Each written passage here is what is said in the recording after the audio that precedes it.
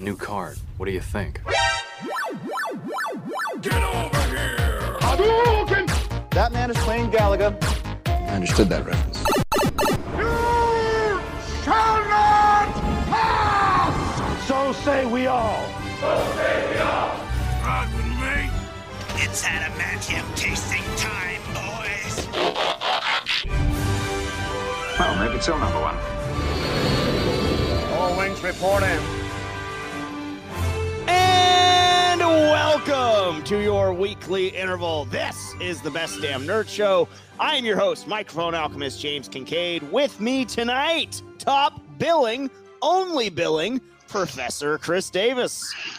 You're Mobius. I will forever, ever be by your side through all time. Yeah, because we're like friends. We're friends now, and like, you know, we like you earned so much trust by betraying me in the second episode, and then, you know, all of a sudden we're hugging it out like 2 episodes in a row, and we're doing the Legolas and Gimli thing completely unearned. I will say one of my favorite segments of this rebooted Best Damn Nerd Show, which is going to be a topic later on in the episode, was discussing episode 5 of Loki, and just pummeling you left and right over the head with how bad this show is. And that set the stage for the finale. You know, I re-listened to it and I realized that it's just a lot of hot air coming my way, and it's a podcast, Davis. There's not a lot of substance, and I'd say that's like Loki, but that's not true. It's kind of the opposite. Absolutely is. What I was spewing at you were verbatim quotes from the show that you couldn't defend because they were so good. You don't need to defend them if they're good. They speak for themselves. No, you had nothing but that little whiskey in your hand to console yourself. It was tequila. Speak your mind, but at least speak the truth. Whatever. Anyway, so we, of course, set the stage to review the season finale of Loki for all time, always. The 6th episode in this season, the final episode in season 1. There will be a season 2, unfortunately. That was revealed. Sorry, spoiler. Oh, yeah, by the way, sorry. Who gives a shit? By the way, yes, spoiler alert. Nobody cares. We're talking Loki. So if you haven't watched it yet, and you know, please pause your Zunes or other non-name brand MP3 playing devices now, because we're going to be getting into the season finale of Loki. Davis, your overall thoughts on the season finale, and I'm going to do my best to holster my mouth here and let you speak for, you know, those fans of the MCU that you know have been enjoying this. Good, because there's a lot of I've heard enough. There's so many of us. It's overwhelming at this point. There's a good Reddit channel. You should go on it. Or, you know, go on our Discord, bestdamnerdshowcom/Discord to there's much more real conversation going on. Positive Loki vibes. Not a chance, bitch. No, so I love the start of this episode because it really builds up, kind of the ending actually, is where you're getting all of these just quotes from the MCU in the past, you know, 14 years. Dance off, bro. It's my friend from work. It's my friend from work. Some good, some not so good, but you remember where they're from, and that's the point. But I love how they kind of incorporated all of that because it was needed. Because this is the send off into the next big bad, which can actually probably emphasis on bad. Can probably be just said for the show in general. This was like a sliced cucumber with goat cheese or cheese on it, that you really just want the cheese, but you need a little something to eat it with. You have a little bit of flavor. Excuse to put it in your mouth. You need that crunch. Right. Like, it's still good, and you still love the cucumber. But I don't love the money shot. The money shot is the cheese here. And that's what we got. Folks, after last week, this is what he's bringing to the table. Fucking cucumber sandwiches. Cucumber Sammy. Who doesn't love a cucumber Sammy? God. You know? And that's what the show is. And I use cucumber for the green, obviously. So it's this was really, I see what they were doing here, and I loved it. I love the show even more now, James, because of episode 6. I'm the happy finale. And because what we got was Kang the Immortus, if you're familiar with that, because I barely am. I had to do some research before tonight. That's the marking of a good show right there. Hey, no, you're going to be able to introduce characters to bring people in, and then people are going to research. Sure. But we got Kang. Yeah. We're getting Kang, and that's our new big bad. And that's the big thing here, is that we now have so much to go on, and there is some problems with it, which we can touch on, but there is now a perfect reason, absolutely amazing reason, to bring in the X-Men, to bring in Deadpool, to bring in the Fantastic Four. This did it so well that I'm really amazed by how they did this, because it makes perfect sense. And I was very curious how they were going to do it. And this just allows for these other universes that should have been in there from the beginning, but because of business and how everything works, it couldn't be. And they've adapted. And I want to know what Ann's thinking these days over at DC. Because guess what? Marvel likes money, and they know what they're doing.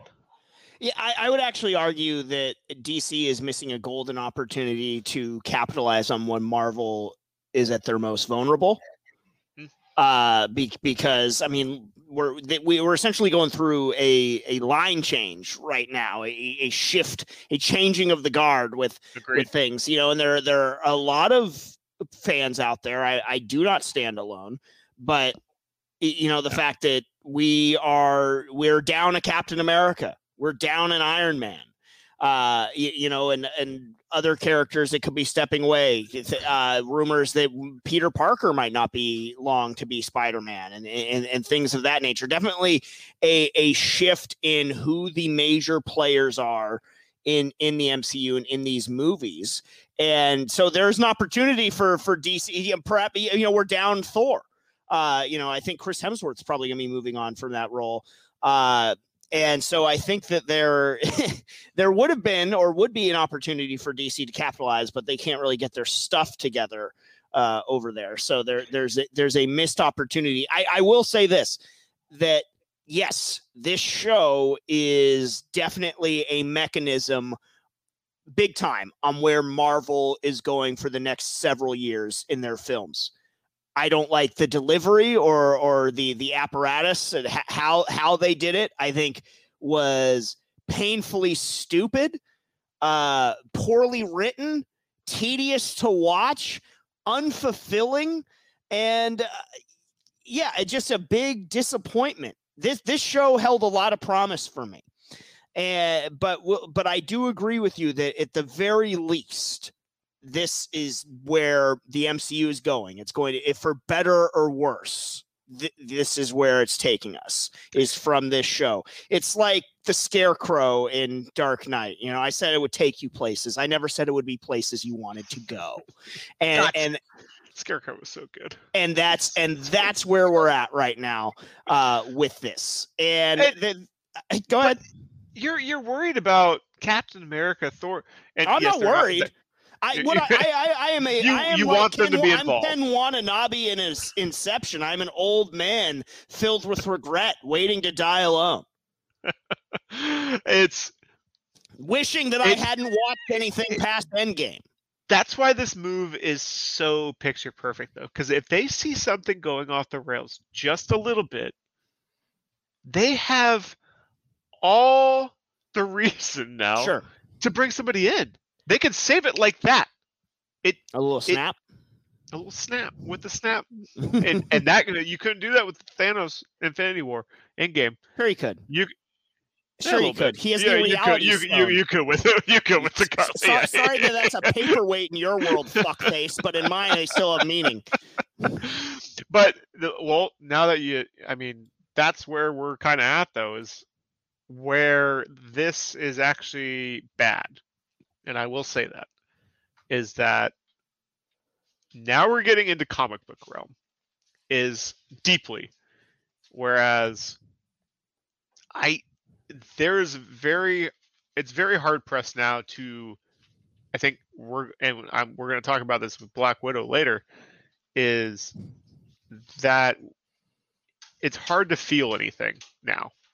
There's not a whole lot of weight because people can come back anytime. There's going to be multiverses. Death means nothing. Sure.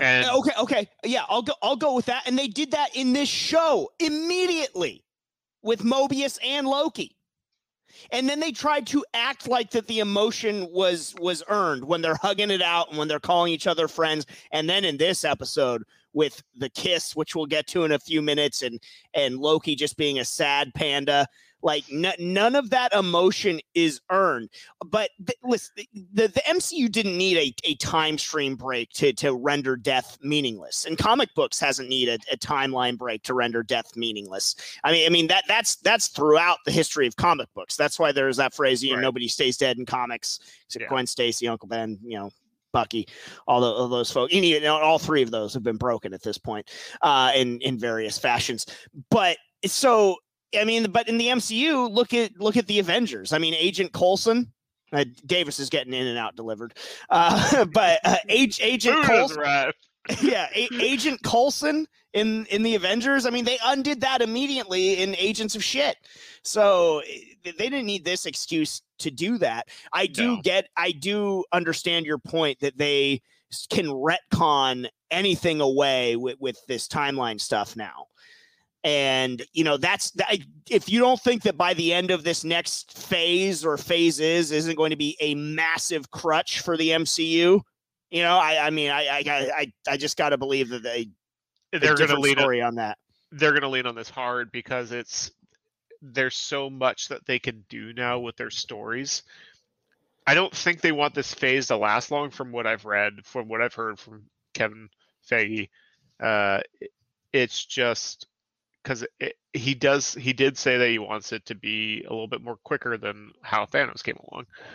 I just don't buy it though, because there's so much opportunity for them to do so much in this phase, because anything is possible. They can do the what ifs, anything, because it's a multiverse. You could say it belongs here, it belongs there. There's no canon. There's canon in each multiverse, but there's not really. Terrifying thought. Yeah, no, it is a little bit, and it's worrisome because that I just don't know how much weight these movies are going to hold moving forward. I think in the propensity for fanfic style writing, I think it is more dangerous now with going into something like this. I think the leaning heavily into, people's pet project or pet characters that were, a couple of throwaway panels like Bat Cow or something like that. And I know that's DC. Or for me, my unabashed love for Batroc the Leaper, God forbid they give him his own movie. Like, what if Batroc became Captain France or something? No.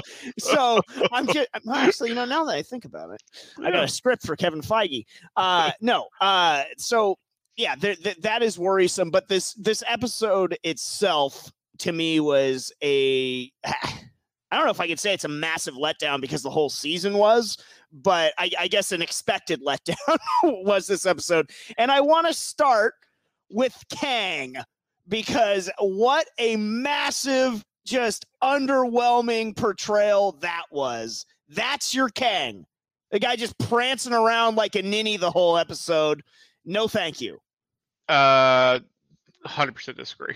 I think, well, I do think, what's his name? Majors? Jonathan Majors, I believe. Jonathan Majors, thank you. Of the canceled Lovecraft Country fame. Yeah, not a fan of that show, but I do think he's a good. I do think he is a very good actor. He was the best part of the lipstick on that pig for sure. And I think Marvel has a diamond before it's been found here, because he is a very good actor and he hasn't won that many awards yet, or any, and I think going to. Well, this Kang portrayal ain't gonna get him for him. Let me tell you. I think he just has a wide array of acting that he could portray, and with what they're doing with this Kang, I think he's going to be all these different versions. And what they portrayed in this one was a Kang that was middle of the road Kang. He wasn't super evil. He wasn't super good. He had to do a lot of bad and some good to be where he is. And he's been there for thousands of years, if not millennia. I don't know how long, because they didn't say, but if you're going by the comic books, he's been there for 7,000 years. And if that's the case, or even longer, shorter, it doesn't matter. You've been alone for that long. You've been conquering. You've been the ruler for that long. You've been alone, and guess what? I'm tired of it. I'm bored. I'm going a little bit cuckoo. Yeah, what a terrible reason for abdicating. I'm bored. That's what? No. Why not? I'm over it. Because this is the finale of the season, and this is the big bad that we've been chasing the entire season, Davis. And it's just, I'm bored. You guys do it. And he's just laughing and giggling and eating an apple. Because it's something that he doesn't know. Loki is the difference of the timeline. This is the difference maker, that he doesn't know what's going to happen now. Yeah, I could follow along. I'm telling you that his reasoning for being like that, he's tired of it and that he's getting too old for this shit, doesn't hold any water in terms of a compelling narrative of your season finale for your fucking show. This is the variant of Kang that you're choosing to give us. Is this one that's bored with doing anything and lets Karen Loki straight up stab him? That's what you're going to do in your season finale.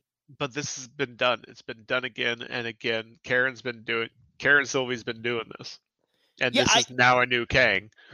And yes, this is the one of this cycle that's happening. And I think this Kang makes a lot of sense to me. And what we're going to get is going to be more evil, more conqueror. Sure. And it's not going to be what we just saw. It's going to be very different. And I hope everybody understands that that's not how Kang's going to be. He's going to be philosophical, but he's going to be a bad man.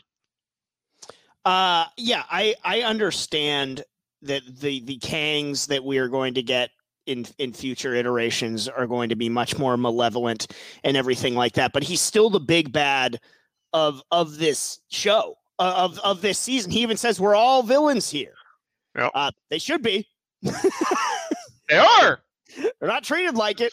I can't get behind the portrayal. It was way too goofy, way too hokey for me. I understand the sort of desire that maybe this was the best possible Kang that we could have gotten, managing the timelines or whatever, or certainly one of the better versions, I suppose. Mm-hmm. But still, for an introduction of what will be the next Thanos of the MCU, incredibly underwhelming and very disappointing. But he did give me the mantra of this episode and this show in general, when he says, not what you were expecting. Don't tell me I'm a disappointment. Perfect. You absolutely are. Thank you. I think it's almost like they knew, or he certainly know, because he's seen it all, everything up until 5 minutes of Karen Loki and Loki appearing. It's such a different take on a big bad, though. Like, if this is what we're getting, it's like, we were built up on Thanos for a decade, and it was menacing. It was power, thoughtful power. Where this is more, I feel like, philosophical strategy power, I guess. And so it's just different. And I think, I mean, when those scenes happen with Kang, I was very worried for people. Like, I was actually worried for the MCU. Like that, because of how much he knows, how much he can do, how much his variants are going to do, and how much they're going to have to go through to defeat him moving forward. It didn't seem like he was worried about it a bit. It's just going to happen again. I'll get here. Doesn't matter. Yeah, I didn't get any menace or any of that really, and that's a problem for me, especially when you have Sad Panda Loki going back to whatever alternate timeline he was sent to, and shrieking about how terrifying that this person was, when there was no terror at all in his portrayal. I also hated how he looked too. It just was completely I don't know. I mean, it was definitely off his Immortus look. I will give them that. They went pretty close to that. But with Loki, I think that holds weight, though, because of how terrified he is of somebody and what we know of Loki. I don't think it means that much of who he's talking to and who he's telling, but of just that he is responding that way. He knows that he was not lying. He knows that wasn't a show. Like this is gonna be bad. He recognized the confidence, because as somebody that sort of has careered on lying and bluffing and tricking, that he realized that person was speaking the truth. I get that. Would have carried more weight if the Loki we actually got in this show was that Loki that had sort of careered on being, a trickster tactician and able to plan and lie and bluff. But that's not the Loki we got in this show at all. So that doesn't really hold water there. But I get what you're saying. And then we got like the, oh my God, Tim Burton Planet of the Apes ending with the statue and whatever. I love that, and because you know how much I love the original Planet of the Apes. The original homage for sure. Hey, what about the Marky Mark? That's why I said the Tim Burton one. That's why I invoked that one. The Ape Lincoln. It's just like that. It was great. That was definitely a nice little homage to that, but that felt menacing too. Like, I was like, yeah, okay, we're getting a little something here. There's a nice little tease for what's coming. Kang Conqueror's coming. So, I hope he's better than the Kang we got in this show. He will be. I have no doubt with that. It's just I think I think he was playing a character, a variant of that has been tired of everything. He's done. He conquered everything. He did what he needed to do. And it's just such a weak season finale. I don't. God, especially with just everything that we have wasted with this show.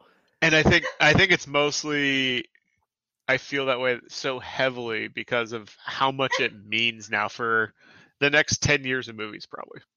God, what a terrifying. See, now that is terrifying. Menacing, isn't it? That's horrifying to think that we're going to have to deal with this shit for 10 years. I think we got 5. I think they'll go 5 years with this phase. Yeah. They won't go as long. They'll need to push something else. They're going to go quick. And I think they're going to realize also that that they're kind of banking on characters right now that aren't hitting. And so they might need to move it along a little bit quicker than what they're currently planning. I was in the announcements before the Disney Plus shows hit, I was very excited for Doctor Strange and the Multiverse of Madness. After the Disney Plus shows, I am way less excited. And I feel like Doctor Strange is going to be a sort of just cameoing in his own movie, it sounds like, with so many of the rumors that of stuff they're going to be trying to sort of fit into that and everything. And, that bums me out because I really like Doctor Strange and I enjoyed the first movie a great deal. And I think Benedict Cumberbatch was a great call to play Doctor Strange. So I think in this one, do you think he's just going to be killing a bunch of Kangs instead of a bunch of Dormammus? Dormammu, I've come to bargain. Kang, I've come for your head.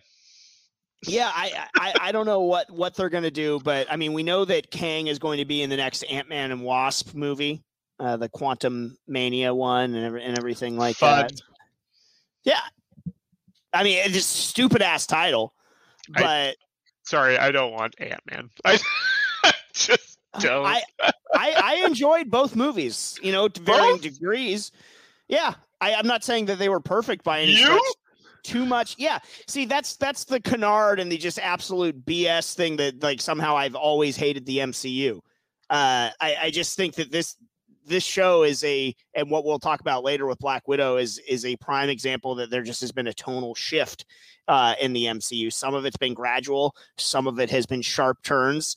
And they are not being made with the same tone, the same thoughtfulness to storytelling as much as they want to shoehorn in their signature comedy and just their reliance on that and punctuating every scene with a joke and undermining their own characters and their own story like they've done in Loki with the Infinity Stones and with Karen Loki last episode saying, oh yeah, super believable and stuff like that. I don't go to laugh and I don't go to laugh at it.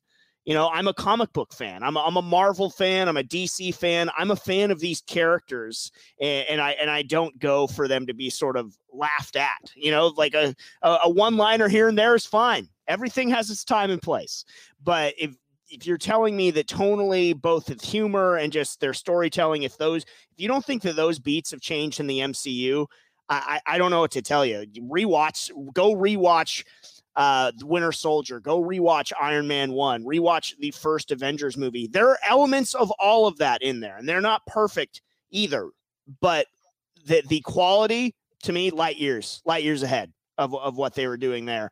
I look at this Loki series, and not once did I feel like we had the sort of Machiavellian trickster Norse god of mischief in this show. They said that they plucked a character moments after he took on the entire Avengers.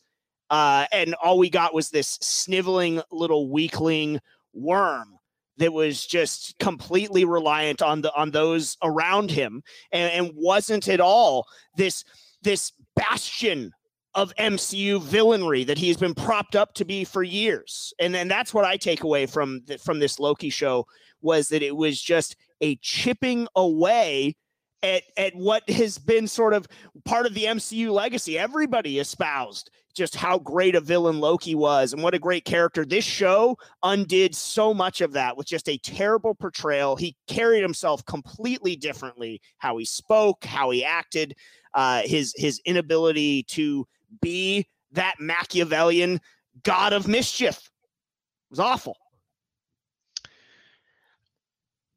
I gotta say, I agree, and partially, however, I do believe that they broke him down to what he became in a reasonable way. How? He comes from New York. All of his power is stemming from one of the stones. All of his powers don't stem from the stones. But what he was basing his takeover on. Sure, that was a part of it. But remember, he gave up his staff to the Avengers and willfully got caught. He still has powers beyond the Infinity Stone. He's Loki. He's an Asgardian for crying out loud. He's super strong.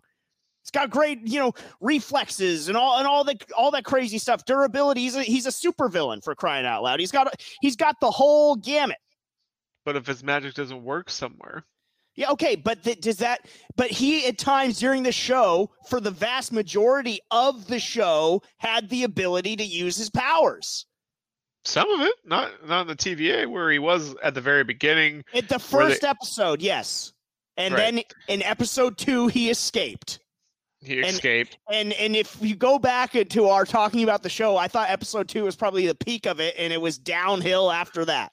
But by episode 2, when he has been broken. How is he broken? When they say that these things are paperweights, everything that he knows is all powerful. What is there? First of all, you're going to use the paperweight argument as a positive. For his character development in this, yes. It's completely dumping on everything that had come before. It is chopping off your nose to spite your face. It is this lazy writer technique that in order for our big bad to be looked at as menacing and powerful, we have to completely bury what came before it as just child's play. In order for us to make this big bad for you to care about him, we have to make you believe there's something more. It doesn't necessarily have to be more powerful. Why can't it be why? But also it's bad storytelling to then undermine what you just spent 10 years telling me was powerful and that they're just paperweights.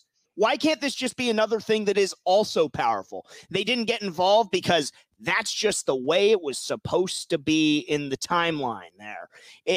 Like I would watch a Captain America movie where he takes on the Serpent Society, even though I watch Captain America go toe-to-toe with Thanos. Not everything has to get leveled up because eventually you run out of places to go.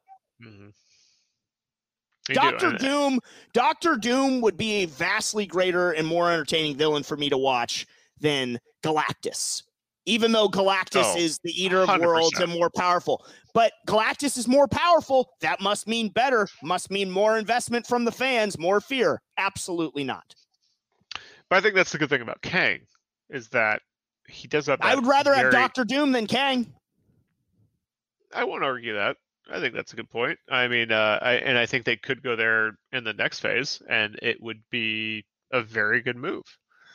And just to prove that you don't have to go bigger, more powerful.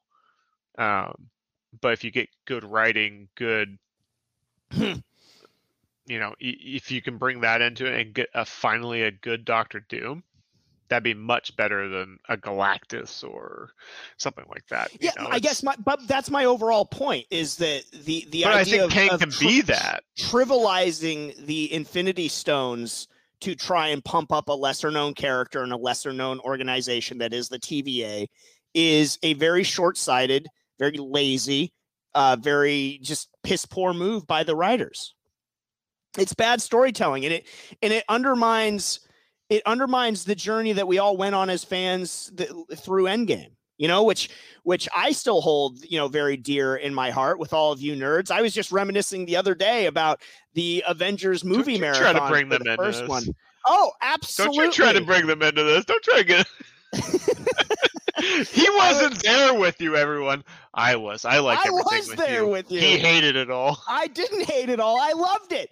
You're the one that was crapping on Captain America. Well, yeah, he's terrible. It's bad writing. Yeah, because no, absolutely not. Go back and watch the first Avenger movie. I mean, Captain America. I did 3 days ago. Tremendous. I did. Tremendous. It was awful. Tremendous. You're an idiot. You're an absolute clown shoe. Yeah, go ahead. Speak on that. So you hate the first Avenger, but you love this Loki show. What an absolute asshat you are. I actually put these on the same level. Ridiculous. Absolutely ridiculous. I didn't hate it. I gave it like a 70%. How about the kiss, Davis? How about the big emotional kiss? And how about really after all this time, that's what you think of me after all this time? What time? A millennia, right? I don't know how long they were. No, Loki and Karen Loki? No, I know. I know, but they're traveling in between. Who cares? I know. That is stupid. It's been like 3 days. Give me a break after all this time. After all this time. I'm sorry, That's coming the from a Loki man we that got. falls in love in 48 hours, you should know better. I react appropriately. You should know better. Listen, low blow impugning the one single guy on the show. No. You know? Hey, I love you, my buddy, but I you wouldn't fall do hard. that. I wouldn't. You fall hard, I'm not just as hard as Loki. I'm not a super You're villain. Loki. That's what we're doing. You're a Loki now. Well, I mean, I would dabble with Jeff. I will grant you that. But you as well, I assume. But no, I'm not a supervillain. It's completely after all this time, and then a kiss, big Indiana Jones swell of music and everything like that, and then off you go to the parallel universe, and I'm gonna kill Shitty Kang. Which is very ironic. I was realizing, and I was reading that they've switched now. Once she did that, and they've realized what just happened is that she can no longer he can no longer trust anyone, and they just kind of switch from what sitting there. but they've completely switched now. Nobody was crying.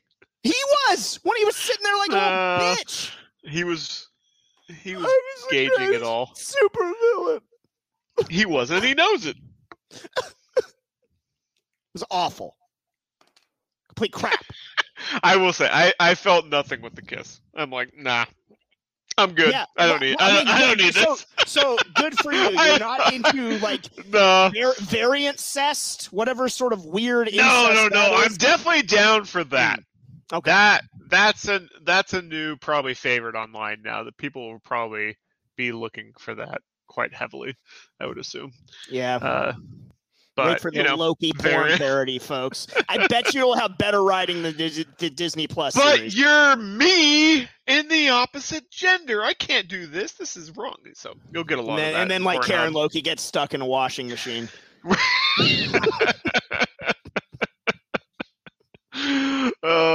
Yeah, no, it's I didn't feel much for that, but I did like the majority of the dialogue with Kang in that scene. And and that's going to be one of those agree to disagree things. I thought him hopping around like a boob was stupid, but if you like it, that's fine. Yeah, loved it. His first words, "This is wild. Wow, wild. He who remains." That's creepy. I like it. He was channeling his Owen Wilson. He was, they were on set together. Like, hey, it's osmosis. How do you do every role you do? Because I just need this for this one Kang role, and then I'll go real. Thank you, like Owen Wilson, like every time before the camera starts rolling, I break my nose again. Right.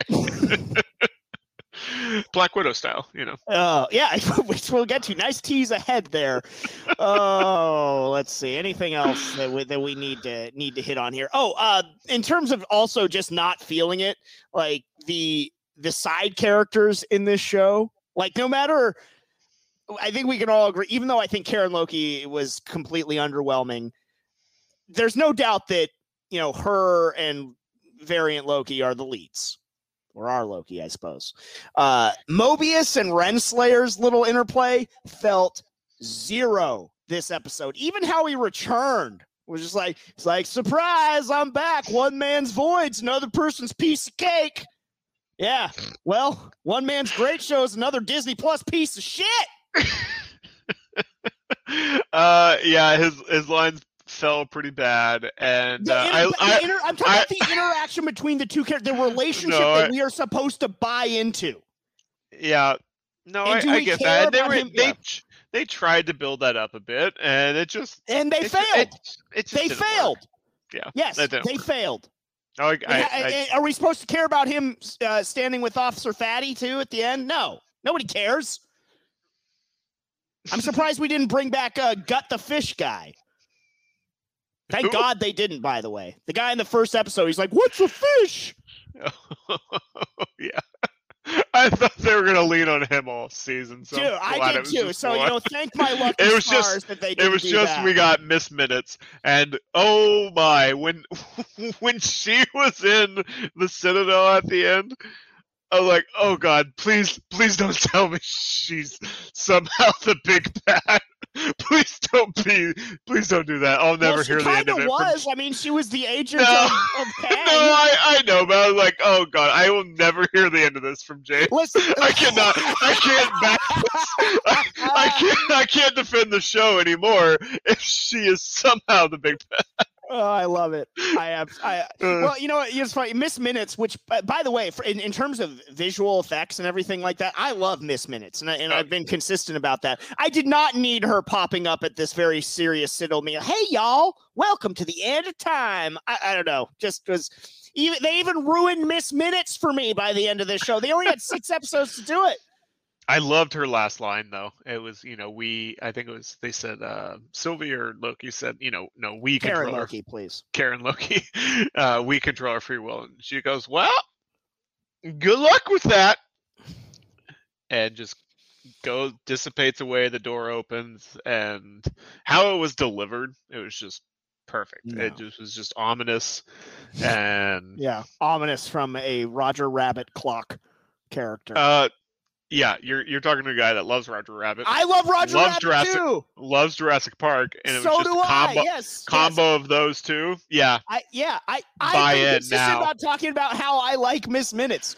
And as much as I hate this show, whatever Comic-Con exclusive Miss Minutes little desk paperweight, whatever they're gonna make, I'm kind of tempted to get it. I like Miss Minutes. It's the one thing I can take away from this show. Is there a Comic-Con at home toy coming out next week, Miss Minutes? Maybe. I don't know. The dumpster fire toy apparently was a Loki exclusive, and we didn't even know it. But season 2, let's wrap things up here. Season 2, your thoughts, feelings, emotions, expectations. I think you are going to be. This is my prediction. No, don't fucking come for me. It's my prediction. This is my prediction. I'm gonna keep watching. I think you are going to turn around in season 2, because I think they are going to focus as Loki as the protagonist here, and we are going to get a more. I want Loki as my antagonist. Well, no. You're going to get your anti-hero. To me, see, and I guess this is where I'll let you finish, but I like Loki as a villain, but continue. Yeah, no, you're going to get your anti-hero protagonist more so in season 2, I think, because it was more focused on a Karen Sylvie storyline. Karen Loki. Yeah. Karen Loki. So, but I think season 2 is going to be much different. I think it's going to be much more anti-hero Loki focused. God, I really wish that Miss Minutes was the big bad. I would love for you to fucking tuck tail and come in here tonight. Talking about eating crow, that would do it. God, you'd be eating something worse than crow, my friend. Let me tell you. I wouldn't have showed up. I wouldn't have showed up tonight. I can tell you that much. You're just not on the show ever again. I'm sick. That means the end of Loki, because we're the only 2 ones that watch it on the show. Yeah. And again, I do it for you, Nerdosphere, so you don't have to. Don't watch the show. It's crap. He does it so he can shit on all of you that like it. No, that's not what I do. Yeah, and I love that too. I've been told by multiple people, let people enjoy things. I do, but you're listening to this show and I fucking didn't. I watched it for you and I endured. Yeah, look, see? Yeah. Bullshit. I made it through. I waded through the muck and mire so you didn't have to. Don't watch That's why he's so angry, everyone, is because he does watch this stuff for you. I do. I suffer. I suffer for you, Nerdosphere, and you reward me with your ire. He thinks he's like this nerd Jesus over here going, like, sacrificing for you Sean all. the Baptist, please. All right, where do you rank it amongst your Disney Plus shows? Let's rank the 3 that we've gotten so far: WandaVision, Falcon and Winter Soldier, and Loki. And for me, it goes in release order. It has been a trundle down since it started. WandaVision, I had next to no expectations for. They did a great job marketing wise, sort of piquing my interest and everything. And look, I grew up on Nick at Night, so I love those sitcoms and I enjoyed talking about them on this show. And in spite of WandaVision's flaws, I still think it easily holds up as the best of the Disney Plus series. The Falcon and the Winter Soldier, in spite of the fact that we had to see the Falcon get denied a bank loan and other, story elements and certain wastes of characters and unnecessary changing of characters. And yes, a boring story. Nothing tops the more boring story of Loki and the saga of Karen Loki, though. So yeah, I would put Loki at the bottom.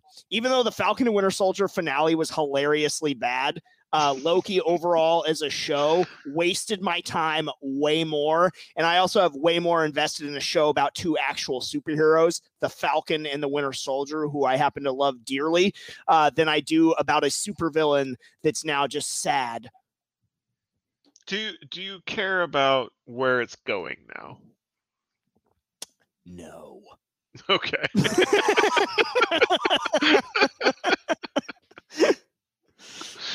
All right. I don't. I wish I had stopped I wish I had stopped with Endgame.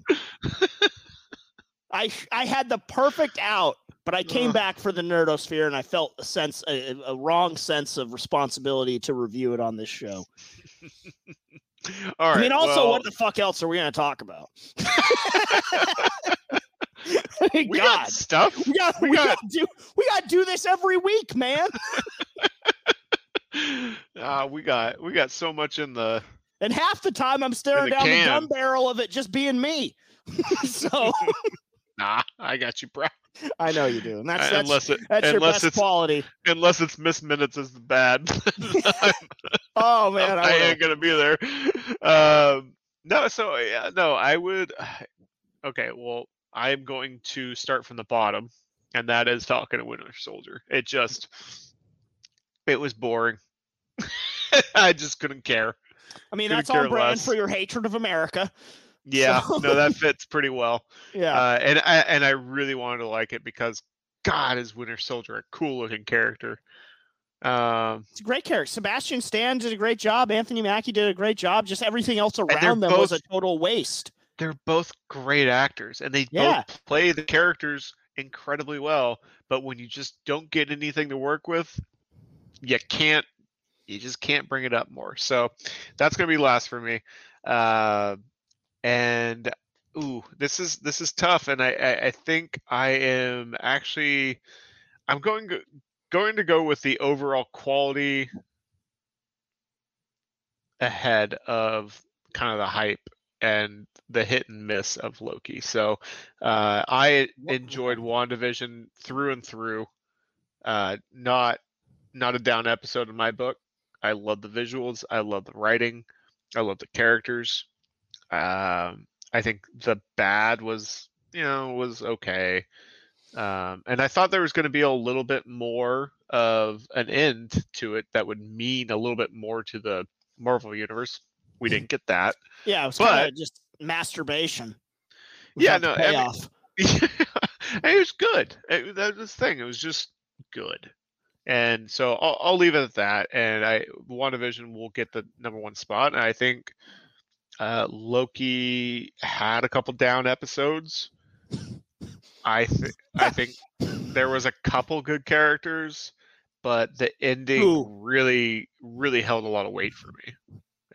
Episode 5. Not counting Miss Minutes. Tell me the characters you liked. Not counting Miss Minutes.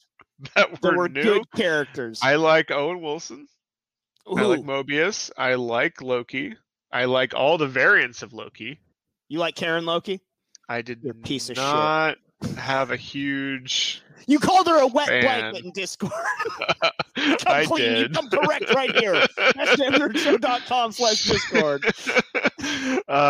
Yeah, this episode she was kind of a wet blanket. So this episode. Yeah, no, and series. I liked her in 5 and 4, I think. She's very confident. Wow. Miss Minutes. I told you can't count Miss Minutes. No, that's a character, bro. And Kang. Bullshit, bro. All right. And the jury is still out on the judge. In this show, Renslayer? No, the jury is definitely out. No, she's been weighed. He has been measured, and she's been found wanting. I think she's gonna pull it through. in the future. No. More such so a boring character. Boring interplay. Didn't care about her relationship with Mobius at all because they didn't do anything to develop it. Well, no, and she was very one-dimensional about, this is the way it is. This is who we are.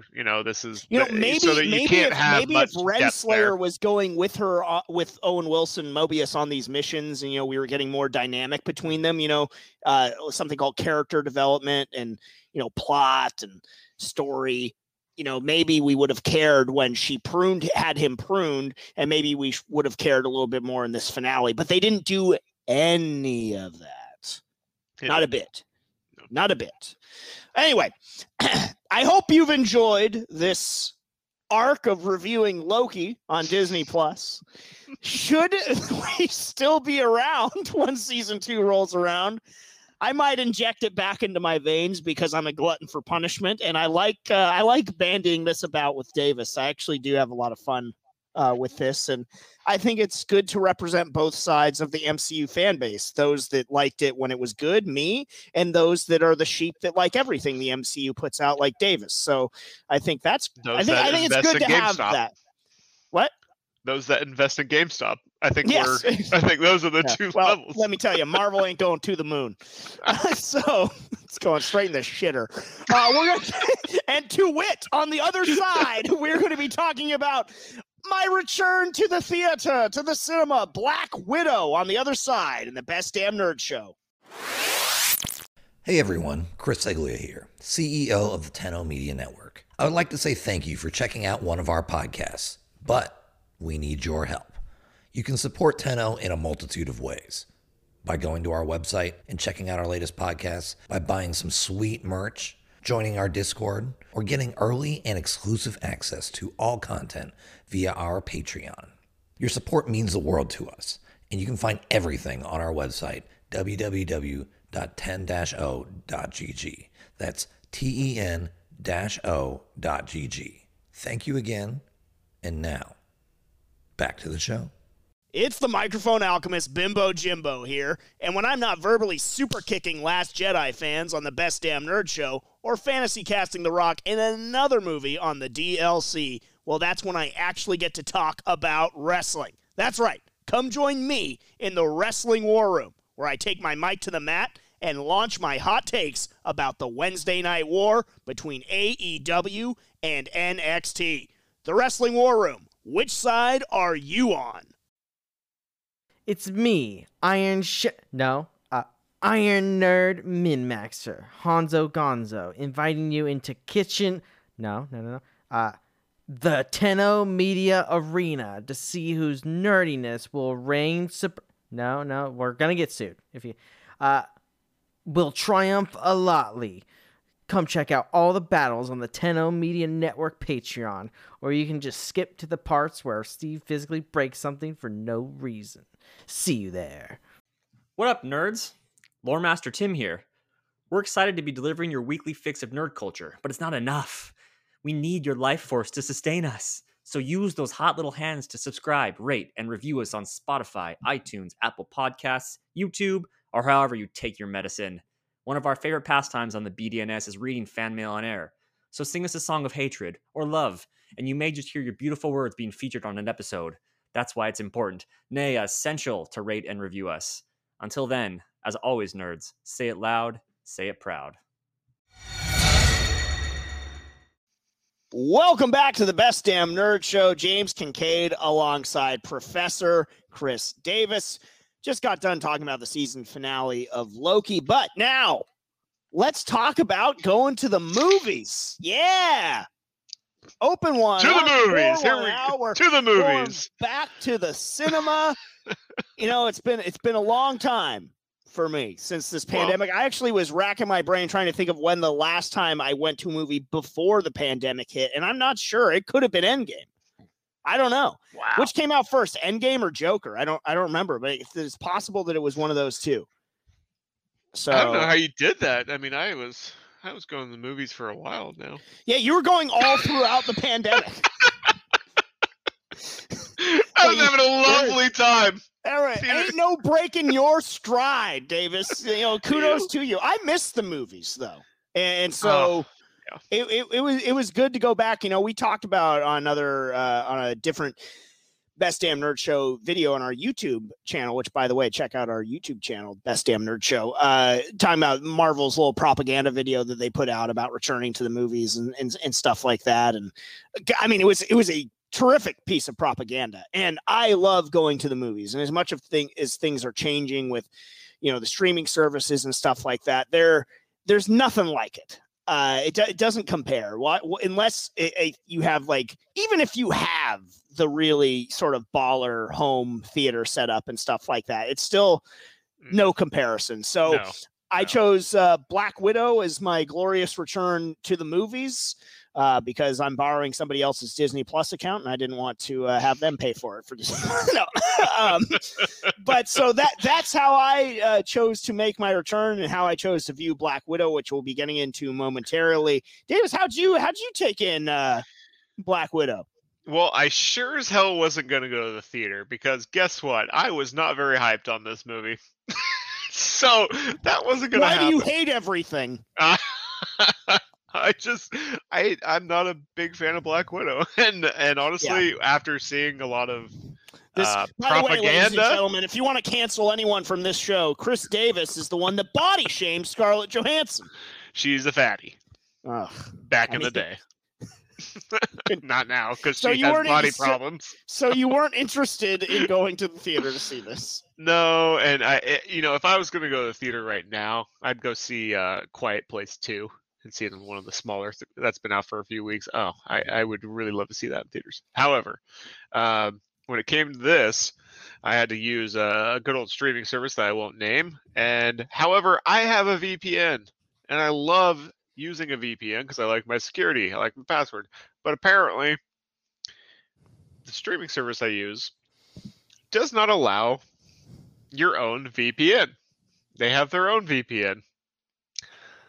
And so I just went for it without a VPN. And I'm hoping just went in raw, baby. I'm hoping the mouse does not come for your Davis here.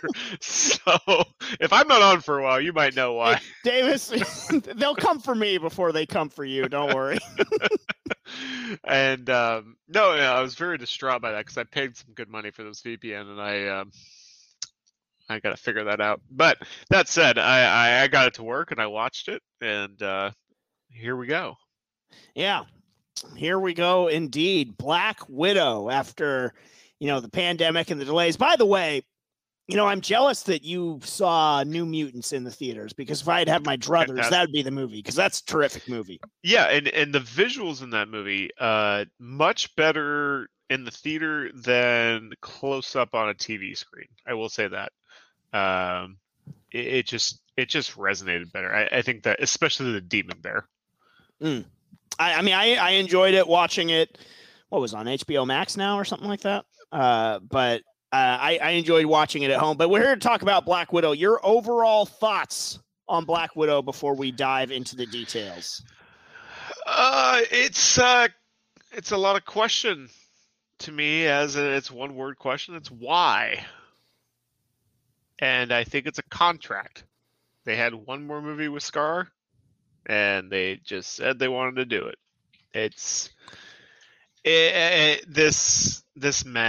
This held no water for me going into it. We know that she's already dead. However, with knowing how Loki ended that we just talked about, this could also mean something else. If they wanted to, they could have this go a lot of different ways. And so watching Loki first and then this, it actually maybe made it a little bit better in my eyes, but it's still just a why. It was just meh. It wasn't terrible.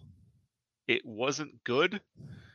It was just a meh movie. Like, it was kind of entertaining. There's some good stuff about it. We'll get into it. But overall, it was just like nobody's going to remember this movie ever.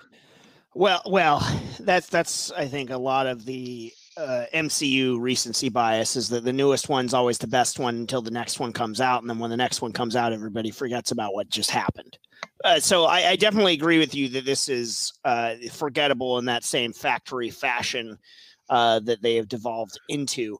The why, I think, it was sort of a make good, I think, to Scarjo almost for the fact that this is the sort of the first female-led superhero movie that Marvel should have done, where it was Black Widow, not Captain Marvel. Yeah, it should have been. Yeah, it's what it should have been. And so I think there's an element of that. I think, would this have played better for you in terms of expectation and why if it had come out where it fell in the timeline, which is directly after Civil War? Same movie? Same movie. No. But if it was released after Civil War in chronology of where it's happening, where you don't know that Black Widow is dead, you might get a quarter star more from me. Okay. Maybe. That's just where this movie fell. Spoiler alert, everyone! Black Widow dead. She go.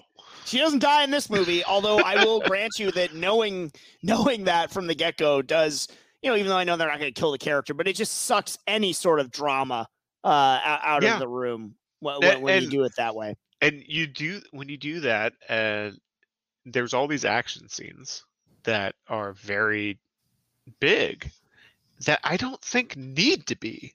We'll get into this more, but there's huge action scenes in this movie, and for the character of Black Widow, I don't really want that. I want the small espionage. I want the spy work. That's what I want. And we started with that, and we'll get there, but it just ended up being this big cinematic thing, and I wish it wasn't. Yeah, I agree with you completely. I think that this movie started off pretty strong, pretty decent for sure. I liked the opening. I think that we could have dived way deeper into the Red Room and stuff like that. This movie, you're right. It should be a tactical espionage, to borrow from Metal Gear Solid, tactical espionage action is what this movie should have been. Give her a cardboard box. Who cares? Let's go. Yeah, absolutely. But that's what this movie should have been. And there's a lot of different ways that they could have gone with it as well here. And where, you'd have to fiddle with where you put this in the timeline of things, but certainly still doable.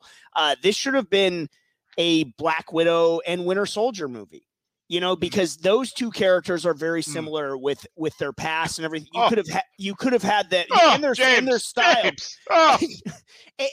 You're making me melt. You could intertwine the two and what they're trying to take down. They both are trying to regain their sense of self and control and things like that. And the Black Widow and Winter Soldier comic books that I read were similar in that regard and played off very well. Those characters, you could do a Black Widow and Hawkeye movie as well. And I think that would have played even better in a certain sense, because in the MCU, Black Widow and Hawkeye had so much to do with one another. I know they revisit Budapest here in the movie, but if you could do that, if this is maybe even more of a prequel or what have you, with Black Widow and Clint and the whole Budapest mission and stuff like that, there's a lot more meat that you could have done as a movie with either of those two other characters in tow than what we got here, which just felt like one big retcon, which was Florence Pugh's character, who I thought was the best part of the movie. I thought she stole the show in many respects. Agreed. In an overall bad movie. But it's the Rogue One thing that I had a problem with. If those characters live, if you don't die, we would have heard of you. So why haven't we fucking heard of you before? Like that, it felt so shoehorned, retconned in that with her character, though it didn't ring true, because we'd never heard of her. The Nat that we got in the MCU wouldn't really have done the stuff without her. It just didn't ring true at all when you look at it in the broader spectrum of what Black Widow has been in the MCU and stuff like that. Also, you're right. Once again, going to the sort of street level espionage violence that this movie should have been. It should have been dark. It should have been gritty. It should have been, bloody at times. And it wasn't. It was, again, I don't go to laugh. And this movie was quintessential. I don't go to laugh. There was so much awful MCU comedy overdrive in this. It's ridiculous. Way too much. Especially. Oh, go ahead. No, it was. This is one of the first times it was very jarring to me. Was that there were so many moments that could have held a lot of gravity, a lot of emotional gravity, that one more line, one more movement even just would have been deeper and would have felt more, but instead they just cap it off with a one-liner, and it's just like, oh, okay, that's where we are.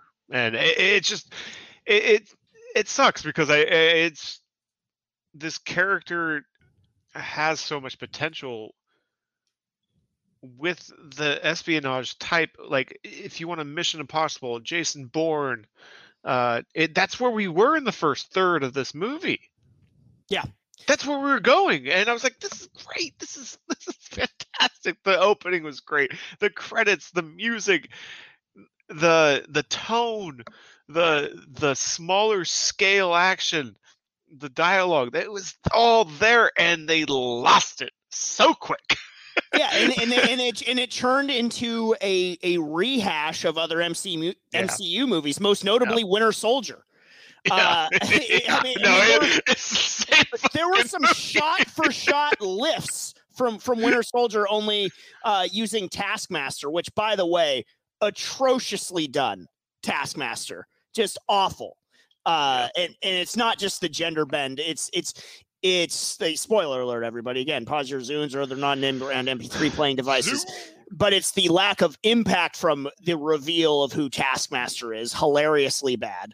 The fact that it is not a character at all. This Taskmaster is closer to Bane from Batman and Robin than it is to Taskmaster in the comics. It was just a mindless, like, nothing.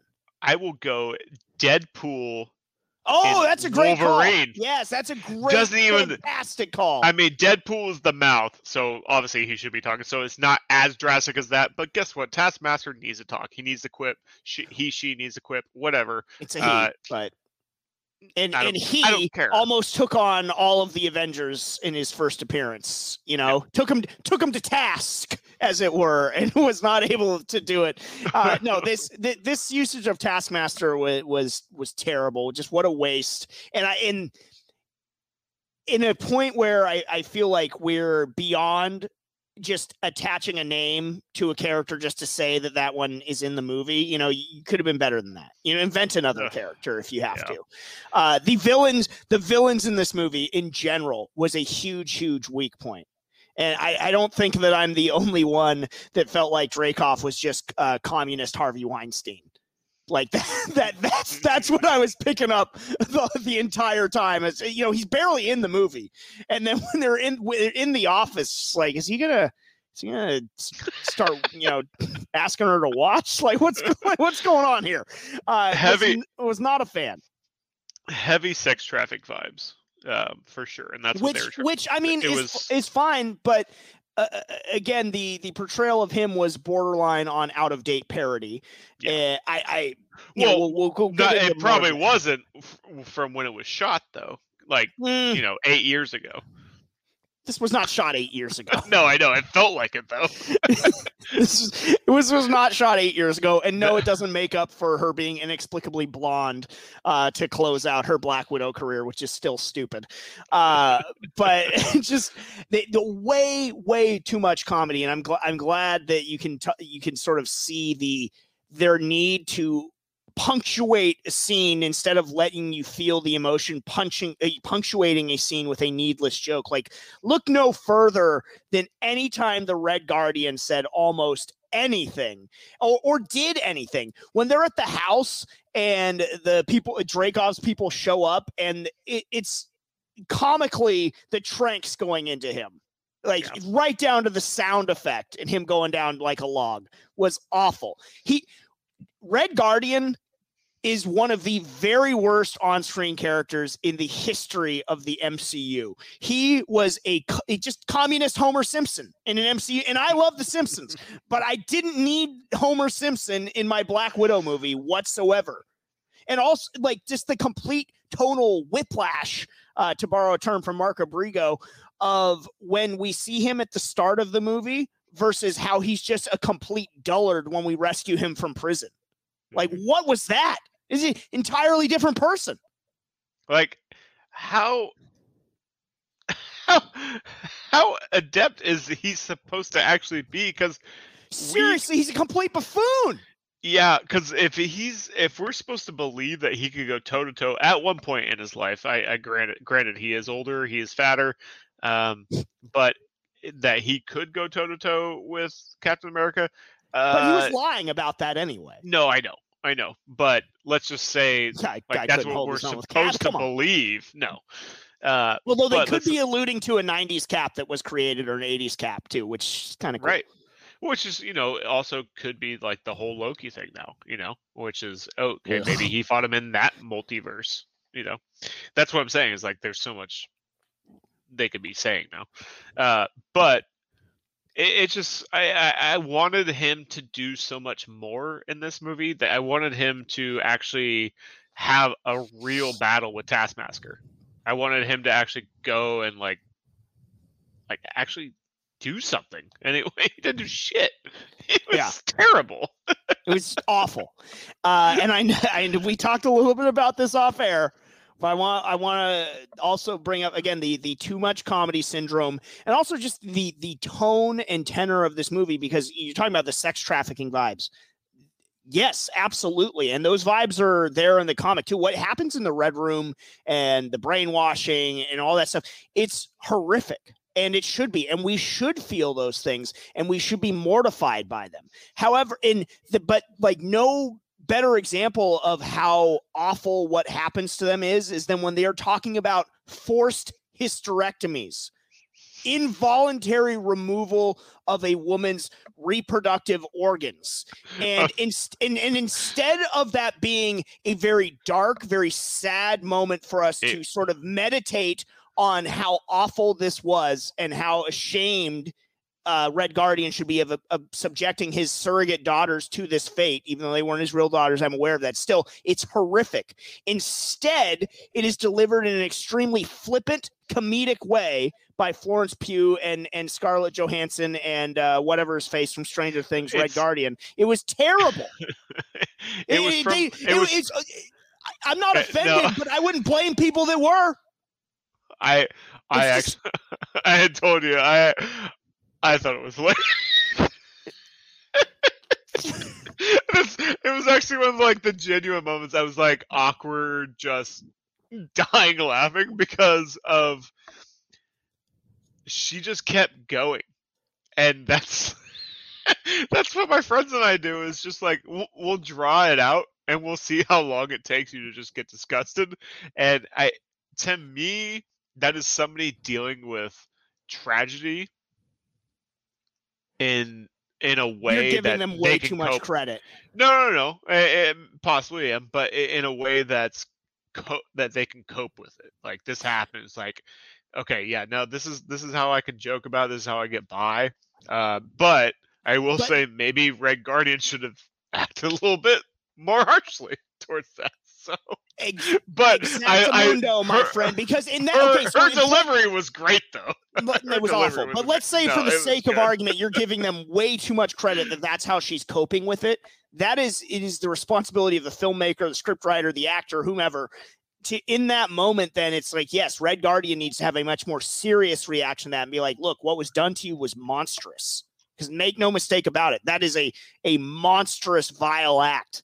And it just was completely destroyed by this MCU desire for one-liners and for pathetic grasps at laughs. Yeah, and they built that on themselves, because what they built Red Guardian in to be. Homer Simpson. Right. and he just doesn't understand the little nuances to that, and then it's just like, okay, how he was a top level operative, somehow undercover for multiple years. Undercover. He seemed pretty competent in the opening. It looked like he was a scientist. Yeah, absolutely. And then that guy disappears, fucks off for the rest of the movie. 21 years in prison might do that to you. Rachel Weisz, or Rachel Weisz, however you say her name. Mummy. Mommy Widow. The Mummy. Yes, the Mummy. But also the Mommy Remember Black that movie? Widow. The Yeah, Mummy? I do. Yeah, it was fun. Well, maybe we'll one. talk about it sometime, Brent. I prefer the Boris Karloff original, but I digress. That's a whole different conversation for another time. Rachel Weisz was fine. Good actress. I got a little bit of a problem with the fact that she's essentially responsible for the mind control that all of the young Black Widows are under. She's torturing animals, and there is no sort of moral redemption to her character other than she just decides to betray Dreykov, yet there's no sort of acknowledgement of her sins. That's a character that is destined to do a redemptive sacrifice because she's borderline irredeemable for what she has done. And they address none of that in the movie. Which I thought they did at one point when she blew up the engine. No, that wasn't her. That was Florence Pugh. No. That was her. Oh, when she shut it down. When she was shutting it down. Yeah, okay. Yeah, she shut it down. Florence Pugh's the one that she shot the engine out when she was surrounded. So I thought she was like sacrificing herself. Yeah, absolutely, yes. And I was like, okay, that makes sense. And then she lives. Yeah. No, you're right. Now that should have been the moment. Nothing means anything here. That should have been the moment because again, there's no arc with her where she shows remorse. It's just all of a sudden they Ocean's 11 us. I might just choke a pig out real quick. Don't worry about it. Dude, for real. I was like, stop choking a pig out, man. That did nothing to you. It's absurd. So there's no redemption with her. She just changes sides. It's ridiculous. I felt so much for that. I probably felt more for that pig than any character. That had the most tension in the movie because that was the most fucked up thing that we saw because she's choking out a pig. She cut off its oxygen with mind control, which is absurd. But I mean, it's a comic book movie. But that had the most tension. Yeah, that's the character with no moral redemption whatsoever. Yep. So that was another issue that I had. Other than it just being, ripping off Winter Soldier left and right down to the crashing station in the sky. The air station in the sky was like, I wanted Cloud City. I wanted to turn it off at that point. I'm like, no, really? This is where we're going. We're doing this. We're getting this ridiculous with it. And I should have known just from watching the trailer, but it's so stupid. It's just so stupid. Like, give me an espionage movie. You have the perfect character for it. Like, get away from your Marvel bullshit. Where was this guy when we were talking about Loki? I love this guy. Just because it makes sense with this character. Like, I love Mission Impossible 1. I love the Jason Bourne, and you could have did that. You could have done both of those movies. You could have. You're absolutely right.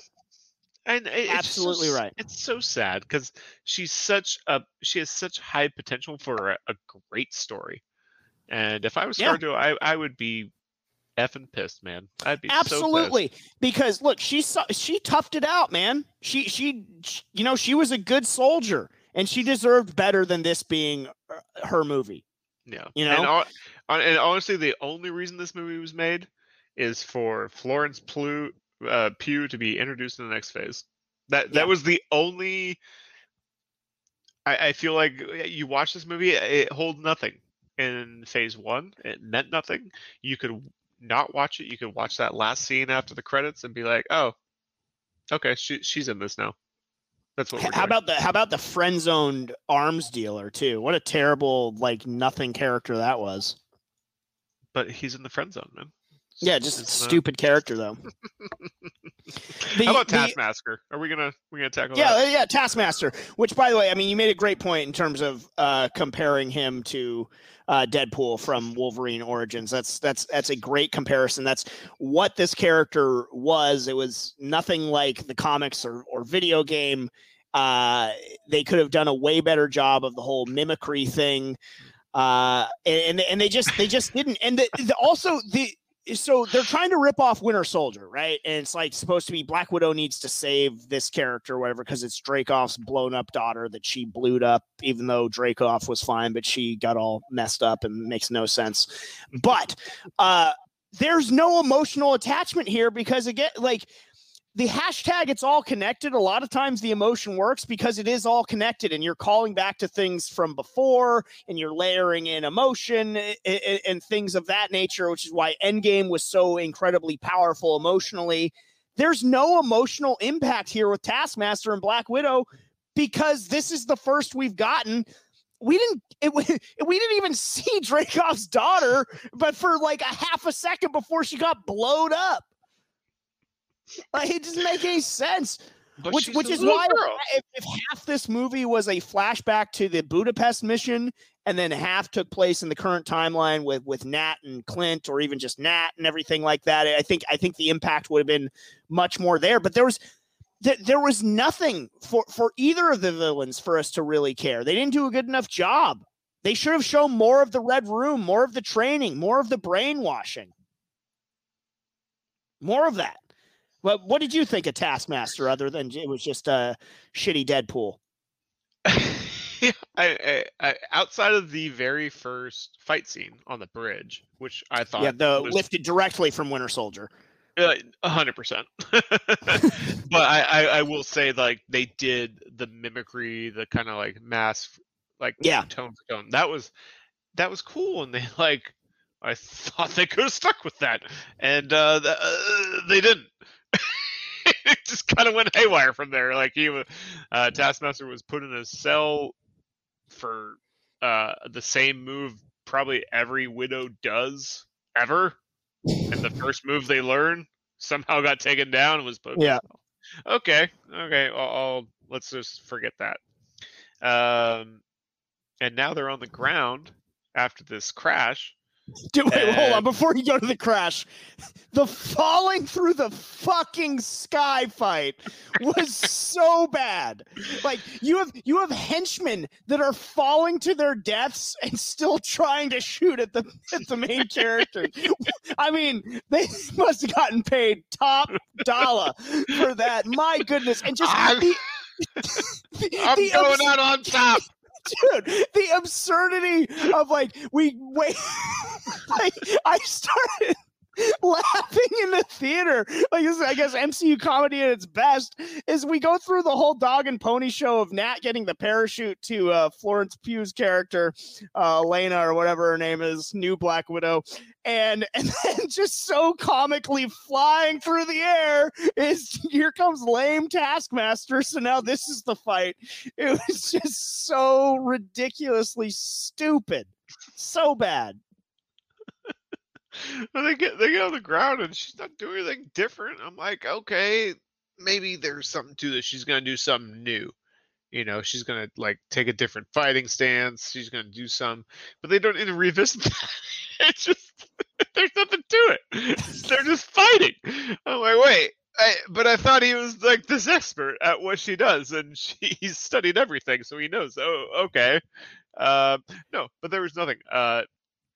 I thought there was going to be like some, like what they could have done was had that be like the facial reveal, and it's actually the sister, and then that's why she beat him, because he was going off what he thought this person thought like compared to them. Yeah, it would have been very like Mission Impossible too. But... Yeah. But it's like, give me a fucking reason. Like, this is ridiculous. Like, it meant nothing. Yeah, it was such a throwaway. And most of the action, the last 2/3 of the movie was green screen. It was so bad. There's just Michael Bay would be so proud of this movie. Because there's like back-to-back scenes where Florence Pugh, Black Widow, big explosion behind her, hero shot, and then same thing with ScarJo. Like there was so much of just needless explosions all over the place. The only action and fight that I really thought was really good was the sort of Jason Bourne-esque fight between Black Widow and Florence Pugh in Budapest in the apartment. That was the best fight of the whole movie. That was good. And I really do want to praise Florence Pugh because she did really well in this movie. She was a cool character, like retconned and shoehorned in, absolutely. But in a vacuum, in this movie, she was good. Yeah, and I will love to see what she does next in the MCU. I will probably not, but I hope for the best for her. Well, I'll say this: I don't have high hopes for the storylines. I have for her acting capabilities. I think it could only help whatever shitty movie they're writing for her. I mean, I'm a fan of her, so I hope the best. Watch Fighting with My Family if you haven't seen it. It's very good. What's that? It's the horror movie in like Denmark. Summerland. Midsummer. Watch that. I've seen it. Yeah, it's a good movie. It's a good. Fucking bullshit ending. Yeah. I mean, don't get me wrong. Like, it's a good movie, but the level to which the divide along certain lines of how people see that ending and who deserved what, extremely telling. Extremely telling. Hey, this October we're talking.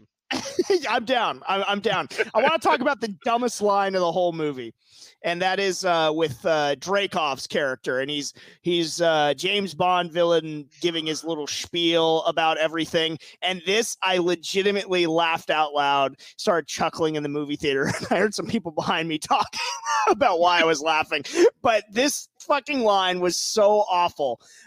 He's unveiling his whole plan, and he says that he's going to take advantage of the one natural resource that the world has too much of. Yes, you already know. The one natural resource that the world has too much of.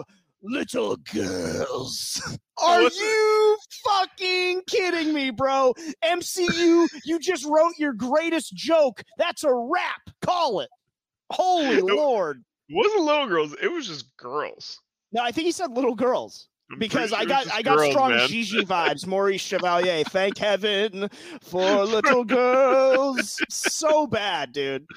I was like, is that why she was watching the Bond movie in the beginning? Because they knew that they were gonna do that terrible dialogue at the end.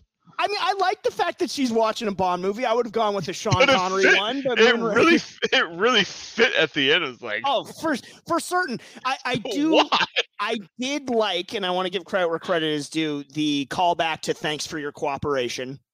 You know, like she did with when Loki was a good villain in Avengers and elsewhere. I thought that was good. I thought overall Scarjo is good. I wish she had a more glorious and not so inglorious end to her character with this movie. But yeah, the one natural resource that the world has too much of, Mr. Bond, little girls. She barely felt like she barely even felt like a lead in her own movie though. Like that was the thing. Wow! Wow! Where that sounds familiar? Who else maybe didn't feel like a lead in his own show? It was leading to season Loki. Wow. But it is his own show because it's him, but as a variant. No, she's terrifying. She's good. I suck. Anyway. Little girls. Little girls. The one natural resource that we have too much of. Little girls. Also, he was in the movie for like 5 total minutes. Yeah. It was awful. Yeah, I mean that makes a movie tough is when your antagonist is somebody that needs to be hidden the whole movie. It makes it hard. We could have been. See, the thing is, he didn't need to because we could have been seeing more of the indoctrination, more of what was going on in the Red Room, which, by the way, I think is the most compelling part of what could have been the most compelling part of this story. Again, going back to the horrific atrocities that they are subjected to. Like that's where the heart of this film could come into it. That's where you get the buy-in from the audience. Like, yo, like I might not have seen this character before, but this guy needs to be stopped. And how tragic what happened to Nat, how tragic what happened to Florence Pugh. They didn't hammer that home enough. Maybe show what they were doing. And they let the Goebbels to Dreykov's Hitler off completely scot-free. It's ridiculous. Yeah, they did. It's awful. Just show a little bit of what they were doing to him, Yeah, that's why the montage thing at the beginning was good. Not like that, Davis. Come on. God. For those of you only listening, Davis gave me a very, very creepy look. Huh? Didn't like it. Didn't like it. You gotta see what Florence was talking about there. No. Absolutely awful. All right. Anything else to say? I mean, I think the worst part about this movie is absolutely Red Guardian, which sucks to say because I like Hopper, and I expected better from him. I don't think it's him. I think it's what they told him to do. Hard for me to separate at this point.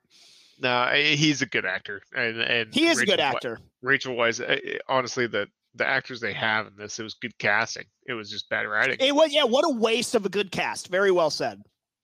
Yeah, because they very well cast. This was a great cast. Yeah, and they wrote they wrote him out of it.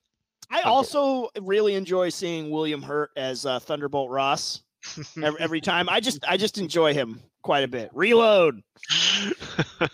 So it's always nice for him to pop up. But yeah, just ultimately an inglorious end to Scarlett Johansson's tenure as the character of Black Widow.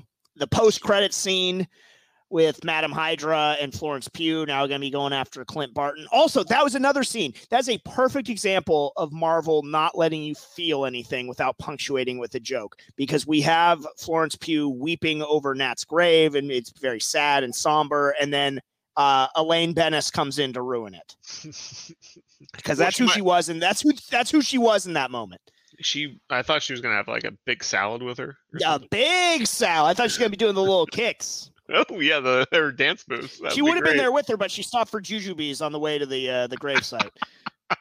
And you know what I wanted actually in that last scene, and I thought we were gonna get. I really did. Like I thought I was like, I'm reading into this because it seems too obvious. Is that she whistled? She put her head on the grave. Yeah. Gravestone, and I thought we'd hear a whistle. Yeah. And that would make so many questions and so much behind what could be with what just happened in Loki and all this. And sometimes dead is better. They failed. They just failed everywhere. But you're right. I mean, this movie, essentially, the only lasting impact is the vehicle to get Florence Pugh's Black Widow off the ground and her going after Clint Barton, Hawkeye. Just a lot of miss, but a lot of fun tearing it down with you. Yeah, no, that was great. It's great to be on the same side. So we still have fun with it. We don't have to always be on opposite sides. No, yeah, exactly. But where's your rating with this?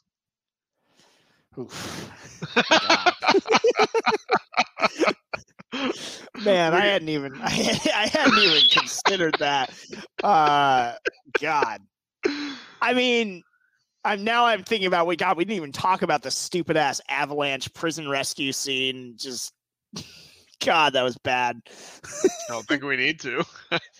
Also, the fact that old ass helicopter that they were just complaining about getting absolutely riddled with high velocity ammunition. There's 50, like no problem. 50 cows going in it. Just we had just been complaining about what a piece of shit that thing was, and it's just taking it on the chin. She's just walking through the helicopter like nothing's happening. Awful. And then, it manages to navigate successfully through a ridiculous avalanche.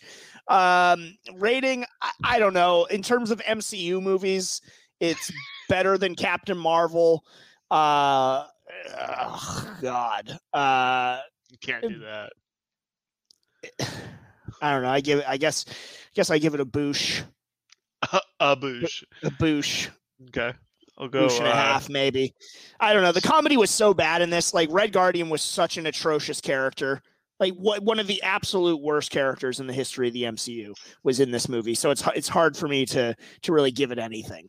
I'd probably have to watch it again to give it an honest rating.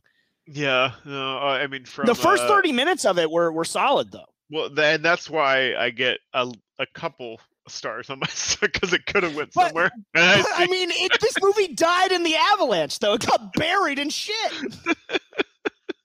Buried in the cold of Russia. On my sliding scale of broken to full controllers here, I'm gonna go 3 broken controllers, so about a 30% there. Okay. All right. Davis has spoken. I have spoken. It's fun being back in the movies, though. So thank you, Marvel, for that. So thanks for ruining that experience. Either way, it was going to be Disney for me going back, because I thought my return to the movies was going to be Jungle Cruise, starring Dwayne "The Rock" Johnson, which, by the way, I am extremely excited for Jungle Cruise. That movie looks like a ton of fun to me. So we'll be talking about that soon, I'm sure. Hey, come on, man. Maybe we'll go see it together. Anyway, we're going to take a break. We'll wrap things up on the other side on the Best Damn Nerd Show. Hey, you. This is Sweet Johnny Cage from 10-0. I'm here to tell you about the next big thing coming in hot from our production house. It's called the Game Club Podcast. Join me and our diverse panel of game masters as we discuss our experiences playing some of our favorite video games. Whether it's a remake of a classic game from our childhoods, a game we might have missed during the height of its release, or a brand new title that tickled our collective fancy, you're sure to love what we have to say. Who knows, maybe you'll learn something about a game you never considered playing. I know I have. Find us on Spotify under Game Club today. Hey nerd, Lore Master Tim here, and I've come with a rather indecent proposal. We want you to join in the conversation. If you aren't already a member of our Discord, what are you even doing? You can also find us on Facebook, Twitter, and Instagram at TheBDNS. And if you're crazy, odds are we'll talk about it on the show, so get kooky, and above all, let's get nerdy. Hey guys, it's the loquacious anime and manga lover Jammers here. Now, I have watched a lot of anime, and I've read an abundance of manga. So you would think that I have a pretty interesting opinion on the culture. From classics like Golden Boy and Ghost in the Shell, to masterpieces such as Psycho Pass and Gantz. Come and join me as I talk about the world of anime and manga, which has had a huge impact on my life. And who knows, whatever I talk about and recommend to you guys could become one of your favorite series. Ammo with Jammers. Welcome back to the Best Damn Nerd Show. James Kincaid and Professor Chris Davis with you. Talking a lot of MCU on this edition of the Best Damn Nerd Show, and we're going to keep that MCU train a-rolling. Apparently, Deadpool made his MCU debut. They didn't even bother to tell us ahead of time, or I guess sort of made his MCU debut. I'm not exactly sure what I'm going to watch, but it's Deadpool and Korg reacting to a trailer for Ryan Reynolds' next movie, Free Guy. I haven't seen this yet.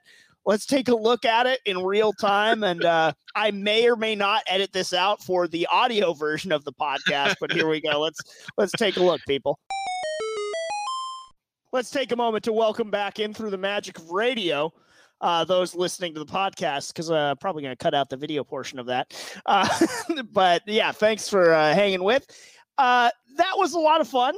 I appreciate the fact that they did that. Korg stinks. Absolutely atrocious character, but man, it's just a good reminder of how great Ryan Reynolds is as Deadpool, huh? Yeah, I mean, he's born to play that role. I think Korg had some decent lines. I think Wakiti is having fun with himself, and he's trying to get on that level a little bit, and failing. But I think they played well off each other, so Deadpool carried that whole thing. Oh yeah, for sure. I mean, as he should, as would be expected. Yeah. You can't have two Deadpools trying to compete for that same type of role.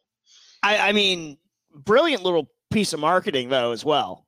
Yeah. I hadn't even heard of Free Guy. Now, granted, I actually thought the trailer was starting out good, and I actually think that movie looks like crap. But it's, I was talking to a coworker about it earlier, and it is he is an NPC in a video game that comes to realization of that and is trying to do something with that. I don't know, but it has some video game aspects of it as an NPC. I think there's a lot of potential good humor in that if they do it right. But that's a long shot. As he said at the end there, it should have been out probably right after COVID started, and they have pushed it off a long time due to COVID. And it was a fire sale at that point. Which I love. I love that he said that. Yeah. Oh yeah. That was great. It was excellent. So a good little bit of Inception marketing there, and an appropriately unique way for Deadpool to make his first MCU appearance as well. I thought. Interesting pull that they did that they were like, okay, yeah, no, this is okay. You're in our universe now, and this is, I guess, how they're gonna slowly put him in there. Yeah, I don't think so. He doesn't. I think it's better off making the jokes about everything connected with him than him actually being integrated into everything going on. Right. Much better. Like, just like I want to see the Guardians of the Galaxy doing their own thing, as opposed to being always integrated with the Avengers. Right. So, and just like, while Spider-Man does, in fact, during his career, join the Avengers, I'd rather see solo Spider-Man films than Spider-Man in the Avengers. With Iron Man. No, absolutely not with Iron Man. How about Megan Thee Stallion gonna be in the She-Hulk series, Davis? See this news now. Grant, take it with a grain of salt, but this tipster says, I'm almost 99.9% sure when I come here and report this kind of exclusive. Megan Thee Stallion reportedly slated to portray a fictional version of herself on the series in a recurring role on She-Hulk. Megan Thee Stallion. What? Yeah, I mean, yeah, I was taken aback by it too, but as a loyal patron of her Instagram, all right, I'm suddenly more excited for She-Hulk. Sure. You know who she is, Davis? No. Are you serious? Yes, it was Megan Thee Stallion. Is this a horse with a name? Oh my God. No, she's a rapper, singer, dude. Oh my God, really? Yeah, she's a super babe. Yikes, I am out of the loop. Like, imagine a hot version of Lizzo, and that's Megan Thee Stallion. I can't. Well, okay. What is that? Let me just say Lizzo wishes. Lizzo wishes. But yeah, so we're gonna get Megan Thee Stallion in She-Hulk, apparently. I didn't realize you were so out of the loop, Davis. Yeah, no, I'm Are you familiar with the Fashion Nova clothing line? All right. No. Well, I've got a lot to learn you, my friend. I moved out of a metro area, and this is what I get. You've been tamed, dude. You're like Logan when he's been at the X Mansion too long. I just listen to 70s, 80s rock now, and well, I'm not. I mean, the music's whatever. Take or leave it. I'm a beautiful woman. But apparently he's going to be in this She-Hulk series. We'll see where that one ranks in the pantheon of these Disney Plus series. But also confirmed for She-Hulk, Charlie Cox reportedly confirmed to return as Daredevil. Maybe lead with that. I don't know. To me, it's more off the wall that Megan Thee Stallion's got a recurring role in She-Hulk. Well, no, that is odd, but I wouldn't start there. Well, that's where I wanted to start. I happen to be a Stallion fan. So is Mark Truex, by the way. Mark Truex is the one that introduced me to her stylings. Well, now I'm concerned. But yeah, so Daredevil, Charlie Cox Daredevil, set to appear in She-Hulk, according to rumor and innuendo, and not just as Matt Murdock, which is the rumor in the next Iron Man Jr., Spider-Man, Iron Spider movie. Not just as Matt Murdock, the lawyer, but as actual Daredevil in She-Hulk. So the resurrection of the good MCU street level TV shows sort of coming about here, integrating Charlie Cox as Daredevil. Good thing, no? No, it's incredibly encouraging that they're actually considering keeping what might be good from Netflix MCU. I didn't think that was going to be on the table, which, I read this news and I'm like, wow, they're actually going to consider this. And that is great, because could we get our Jessica Jones back? Hopefully. Could we get that Punisher back? I'd love to. Luke Cage? Sure. He's a good Luke Cage. They could do better on storytelling. But, yeah, same with Punisher as well. And I love Johnny Bernthal, right. But the best Punisher that we've gotten on screen was season 2 of Daredevil. Better than his series, but that season, the interactions between John Bernthal's Punisher and Charlie Cox's Daredevil in season 2 is some of the best MCU we've gotten, bar none. Some of the most accurate at capturing the very essence of two important characters.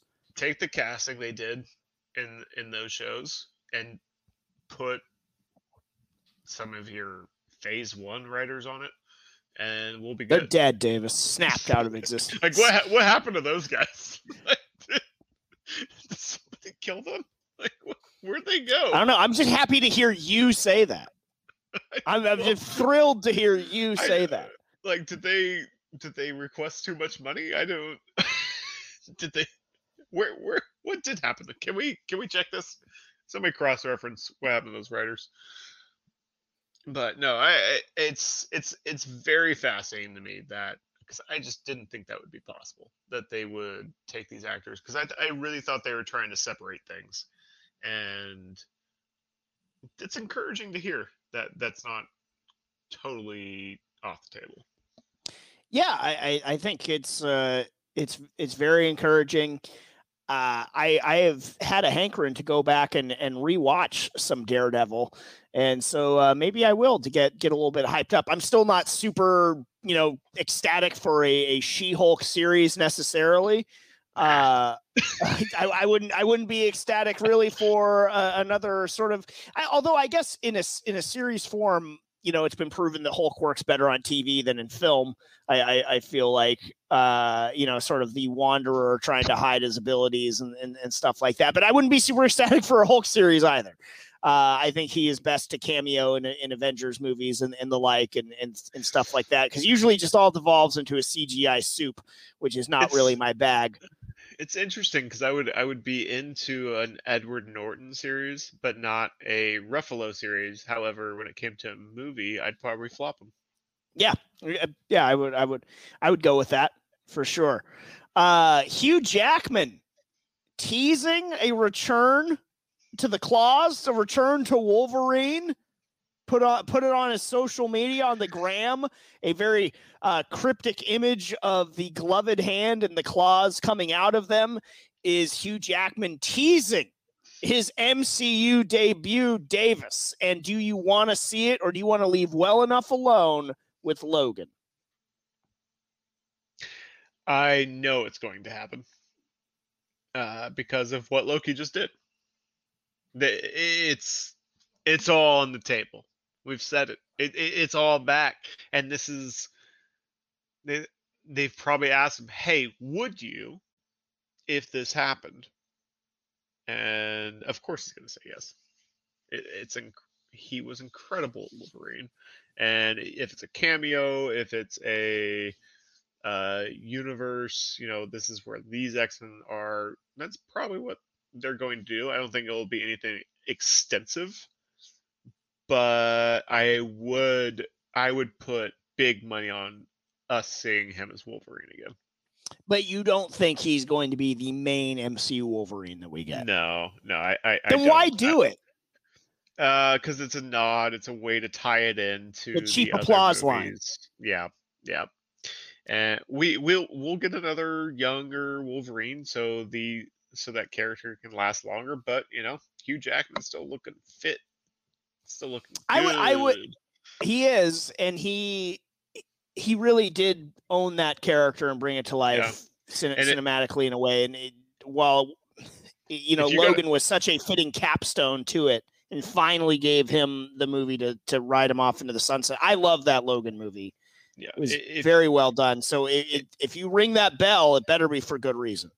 Yeah, and if you think he's got 5 good years in him, you can get him through this phase at least. See where you're going and plan that. I want to see him in the classic suit. And if there's anything that the Disney Plus series have maybe made me optimistic for, and it's not a lot, but it's the fact that we saw in WandaVision the classic suits, albeit in Halloween costume form. We saw the classic Loki suit on the Void World. I would love to see Wolverine in the legit classic suit, whether that's the earth tones or you give me the 90s blue and yellow. I mean, I want to see them both. But why can't we do that now? I still think that comic book movies, if they have room to go still, it's like, give me the suit. Like look at Loki. He was just in a stupid button up and tie this whole series. I like seeing my superheroes and supervillains in their distinctive attire. I think it makes everyone feel good and more buy-in, not less. I would love to see Hugh Jackman finally in the suit, man. I think we are in the minority that need to see them in the suit. Because I'm not saying I'm saying I would like it. No, yeah, of course we would. Because you think we're in the minority on that? I do. You think we're in the minority? I do not think we're in the minority on that whatsoever. In the regular moviegoer thought process, yeah, we're in the minority. Because guess what? Most of those people have not read the comics. Most of those people do not know the original costume. No, they haven't. Where have they seen it? Wolverine's part of American pop culture and Canadian, for that matter. So they've seen it. There are people in Quebec and Montreal that want to see the suit, man. I would put money on 70% of Marvel moviegoers could not tell you what colors the original suit are. Well, I bet you they know the blue and yellow one. No. I bet you they couldn't. 70% would not be able to tell you. Completely disagree. I think all those droids that don't will gleefully clap along with the rest of us because they do what they're fucking told. Well, that's clear. So consume and say it's the best. Yeah, your video is crapping out. I think probably because your battery is about to die. No. Yeah, probably. How much time you got left on that thing? I don't know. We're here. We're going. All right. Well, we're going to close out the show. It's Comic-Con week approaching. We talked about Comic-Con at home last week.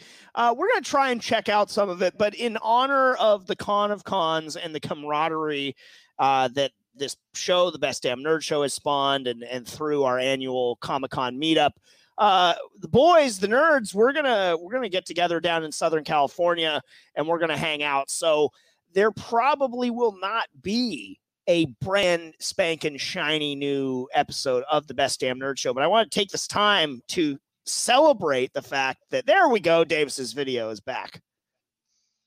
You're back with me. I want to say, first of all, as we are approaching our Southern California vacation, well earned, I might add, and it's well earned because we have hit a year of the Best Damn Nerd Show reboot.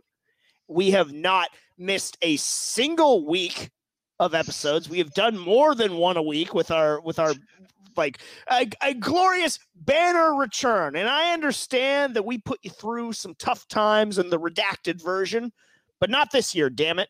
So in my opinion, a very successful year in return of the Best Damn Nerd Show, and a well-deserved week off. And we do have an episode or two in the can, but I think I'd rather release like a best of, a sort of some of the best bits and best things that we've discussed, big arguments, big laughs, that we've done over the past year. So Davis, what are some of your favorite things that we've done this past year in our glorious return to form? Man, there's been so much.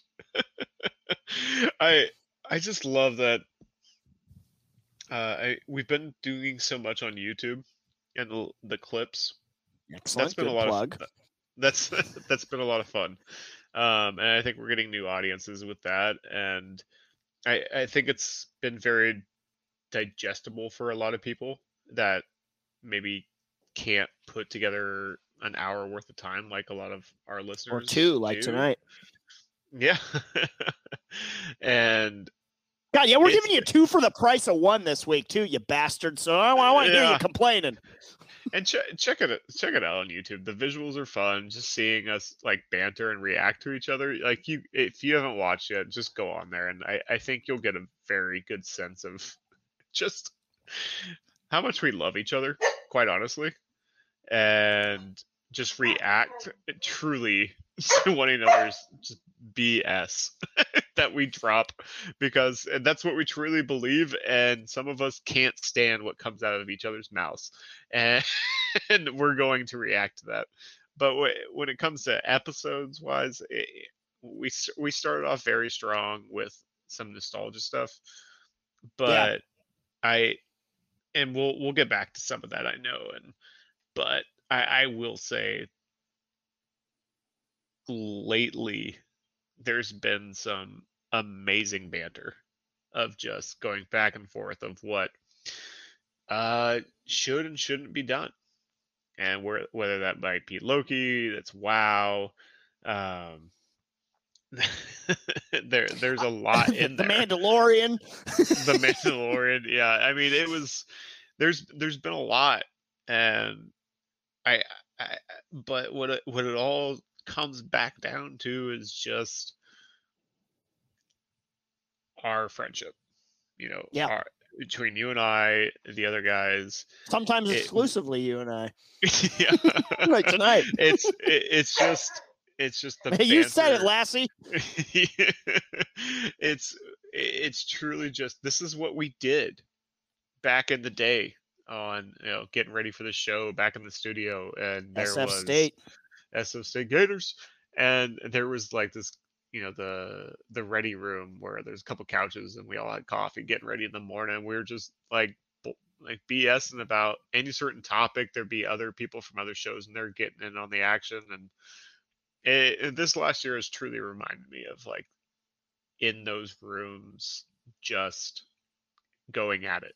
There no form, just having fun, talking, and that's really what this last year has been all about for me, getting back to who we really are.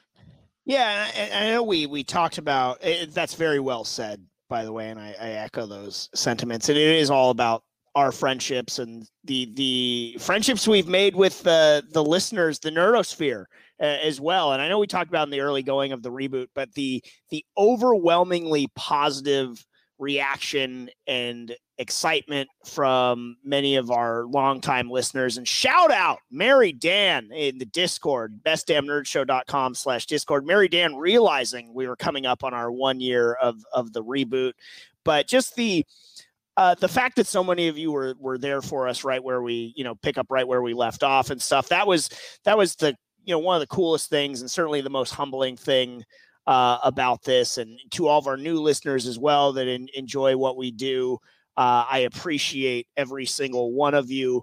It has been a lot of fun. And, I know of late I have sort of taken on my cross to bear, is that finally accepting that I'm going to be the guy on this show that tells you what's wrong with everything that's coming out. But it is all in good fun. He does like stuff. I do like stuff. I liked the Tomorrow War, for instance. Everybody buried Which was that. So mediocre. I liked the it's a sliding scale of my expectations and whether they are met or not. Davis, don't ruin this. I don't go to laugh. But yeah, there are certainly some fun moments from the show. I'm also, within reason, going to take a look through some of my. I'm always recording by and large.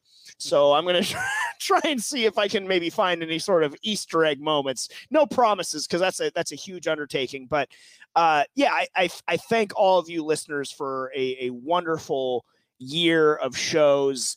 And, whether you found us through the Tenno Media Network, through Spotify, through YouTube, however you found us. I hope you hang with us because we're having a ton of fun doing this. But I need a little break, so we're taking next week off. and you guys are going to get a best of. Who doesn't love a clip show? That is going to do it for us this week. Have a great week, everyone. Games. Yeah, exactly. And we'll tell you about it. Have a great week, everyone. And remember, if you're a nerd, always say it loud and say it proud. Enjoy the clip show. Hey, everyone. Chris Seglia, CEO of the Tenno Media Network here. Thank you so much for listening to our content, but we need your help. Please rate us 5 stars, subscribe, and give us a shining review wherever you listen to this podcast. It really, really helps us out. And one more thing, please tell a friend if you can. Tell them Tasty Steve, Hanzo Gonzo, Markman, Rip, Ricky Replay, or someone who everyone loves sent you or something. That might help. Anyway, again, thank you for listening. And if you want more, make sure to check us out at www.ten-o.gg. www.10o.gg. You're listening to the Tenno Media Network.